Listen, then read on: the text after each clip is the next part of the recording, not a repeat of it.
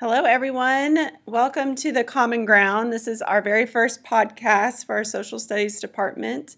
I'm Meredith Manis, Jeremiah Rush. and we're just here to kind of give some shout outs to some awesome things that we're seeing going on around the district, to offer our words of wisdom for meeting the priorities that we have in the district, and then to also maybe spark some challenges for you guys to have opportunity to highlight the great things that you're doing and then get some benefits from that as well. So, first of all, I want to start out our podcast with some announcements of some upcoming things and happenings in social studies. So, this week of September 17th is Celebrate Freedom Week. So, if you guys pay attention to the introductions and your course teaks, you will notice that it's outlined all of the different things that we need to cover in Celebrate Freedom Week, as well as that portion of the Declaration of Independence that we ask our students to recite from grades 3 through 12th grade. So make some time for that on Tuesday, Constitution Day. And then also upcoming this month, on the last Friday of September, is American History Heritage Day. And so we'll be sending you guys out some resources and announcements that you can do for that day as well. And resources for Celebrate Freedom Week are available in Eduphoria and also in Canvas. Yes. All right. So let's talk about some great things that we've seen this week as we've been out on campuses. Jeremiah? This week I was at Vandeventer, watched the 8th grade team as they were planning, talk a great discussion of data from their common formative assessment. They were organizing how they were going to address that data and bring in kids to their Viking time. So really exciting to see teams performing at such a high level. That's awesome. And I got to go to a planning on 9/11. So I was there at Trent for their 9/11 memorial, which was super fantastic this year. And then also got to meet with Hunt, Pearson, and Trent teams as they collaborated for that morning. So it was a great opportunity to get a different perspective on all of the priorities that the campuses have and to really lean on each other for their expertise and trying out the new things that we have going on.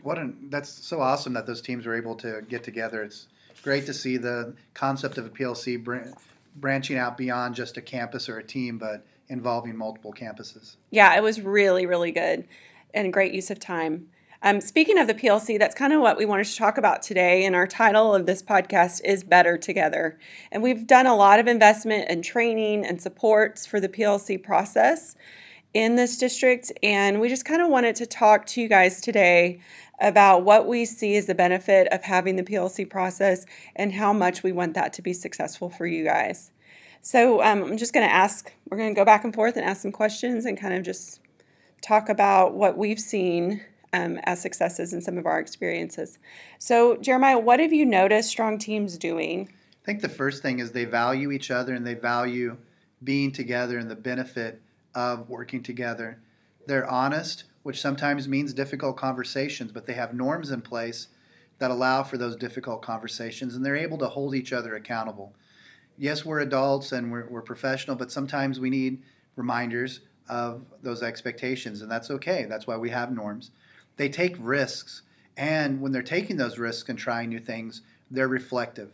Was it successful? And not just, how do I feel, or the kids said it was great, but they're able to use evidence to see that they were successful or not. It's okay to try new things. It might not work, but at least knowing why it didn't work is so powerful.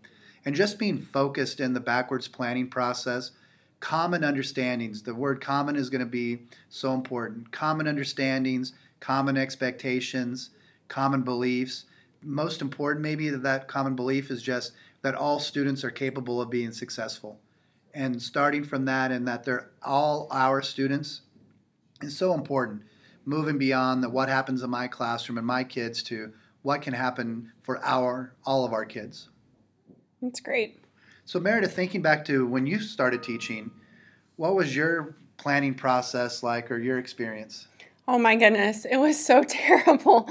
I mean, I did a whole planning process, but I was completely by myself. I was handed a textbook and given 2 preps and a cart, and that was it. And I had a coordinator that would come by just to check on me and make sure I was still showing up for work. But it was really rough, and I thought I was doing a really great job. I was doing everything that they taught me in college about planning and backwards planning and design, but I really was all by myself. So I didn't have a good measure of whether or not I was doing the right thing for these kids. And then got the STAR test that year. Well, it was tax at the time for eighth grade, and was actively monitoring. And I can tell you that I did not teach the right things for those kids. I felt really bad. The school didn't even tell me what my scores were because I think they were just like, okay, well, that's what it is. What it is. It was in a completely different district, so I can say that. But it was really tough, and it was very eye-opening to be able to come to Frisco and have a team and have people to help bounce ideas off of. And it really wasn't necessarily about divide and conquer at all. It was about learning from each other. And I think that was where the power came in the planning process for me. It's funny. My first experience too was when I came to Frisco, and I was at Heritage High School, and we opened up our world geography team. Was really my first time of working with other people. When I started in the classroom, was the same experience. There's your textbook. There's your classroom. I was literally the campus 2 blocks away from anyone else who even taught the same course as me, and I never saw them. So when I came to Heritage, it was so eye-opening to have one common planning time this time was set aside, but to work with individuals and the great ideas that came out of our collaborative work.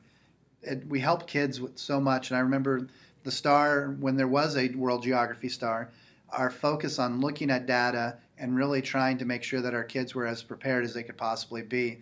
It's so hard to do that individually. We only have so much time in the day, and so using that time not to divide and conquer, but to maximize our ability is so important. So, what are some things that were different when we have that collaborative planning time? How did that change the way we plan? I think being able to hear multiple perspectives of what the teaks mean, and then coming up with that common expectation was important. It's so easy to make an assumption about how the teaks are asking kids to do things and be wrong.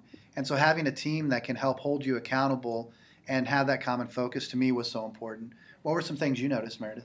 Well, also, I liked that it kind of held all of us accountable, because before, maybe the person teaching down the hallway for me, teaching the same thing, was doing a completely different lesson.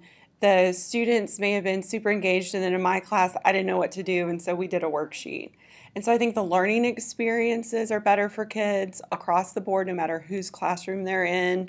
And then it also holds each of us accountable to raise the bar for our students. Well, and leverage your experience and your talent too. That some people are really good at some aspects of student engagement, and so I know we've probably all heard of the teacher lottery. It takes away that luck of which teacher you're getting, and as a planning partner, one of the most proud experiences I've ever had planning was when a new teacher in our campus, her AP scores were the same as everyone else who had been teaching for several years, which meant that we provided the structure.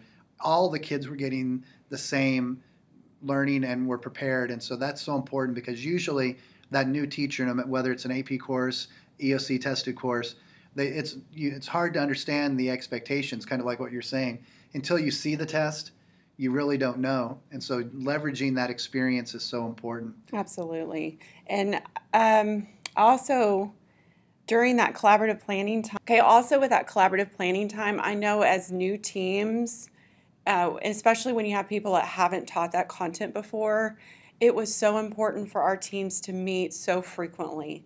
Like, the 1 day a week planning wouldn't work for us. We would not have been able to get through all the conversations that we needed to get through, and breaking down the standards, making sure that we were comfortable with assessments, making sure that we understood not just what we were going to cover each day, but how we were going to cover it each day, and have those conversations.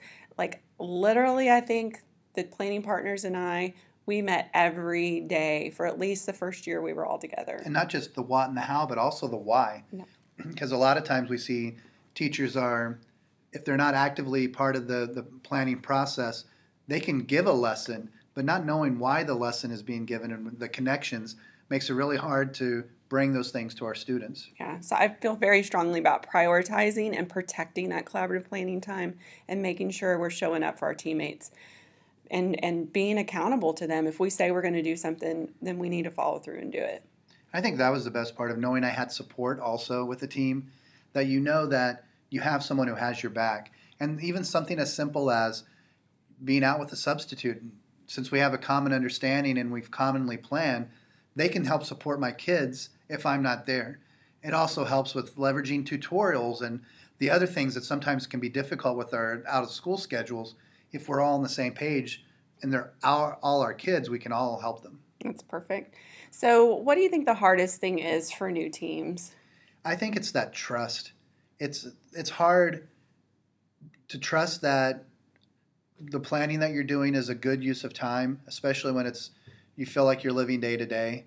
And it's so important that just giving a lesson and just having the kids in the class is great, but if there's no purpose to it, if we haven't planned it, there's no connection with how that's going to lead to the formatives and then the summative assessments. We're just teaching for teaching's sake. And our kids deserve better than that. They need to have the best instruction every day. And that's hard. And I think the other thing with teams is it's a process. It's easy to look at a very high performing team and be like, why can't we be there? They didn't start there.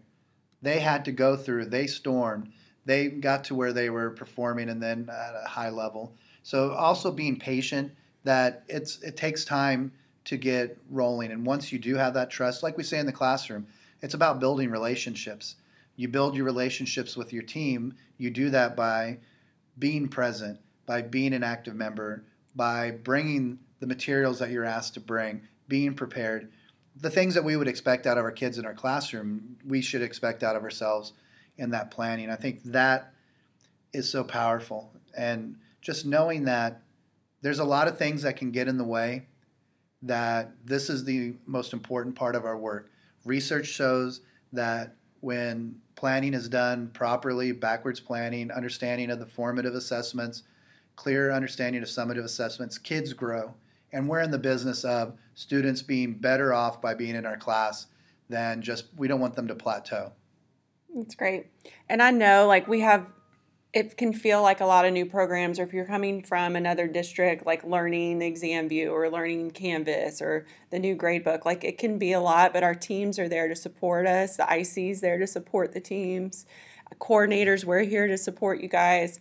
Like anything that you need, let's not let that be a barrier. Let's figure out solutions for those issues so that we can really focus on the planning pieces as well. Don't be afraid to ask for support. It's so important that if your team needs help or if you need different resources, you've got to ask. We're not looking at it as your team's not performing the way it should. That's part of the process is. And we want our kids to be resilient. We want our kids to have that stick-to-itiveness. We have to do it the same ourselves. There'll be struggles when you're planning together, but we need to reach out so that we can all work together. Because like we say, our students, we look at our teachers, Meredith and I, and we're there to support you. Your campus is there to support you. So don't be afraid to ask for that support.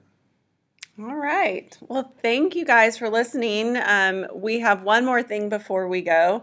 We want to end each week with a challenge for you guys for the next week. And so since the next week is Celebrate Freedom Week and Constitution Day, we're challenging you guys to take pictures or videos of the great things that you're doing to celebrate and honor those celebrations, and then tag us in them, and we're going to put everyone into a drawing for an awesome prize that you would get announced the following week. If you don't follow us on Twitter, we're at FISD_SS_studies.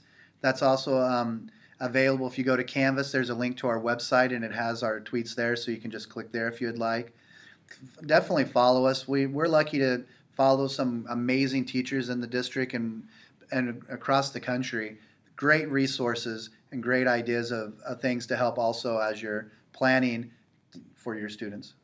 All right, you guys, thank you, and have a fabulous weekend. And a great Constitution week.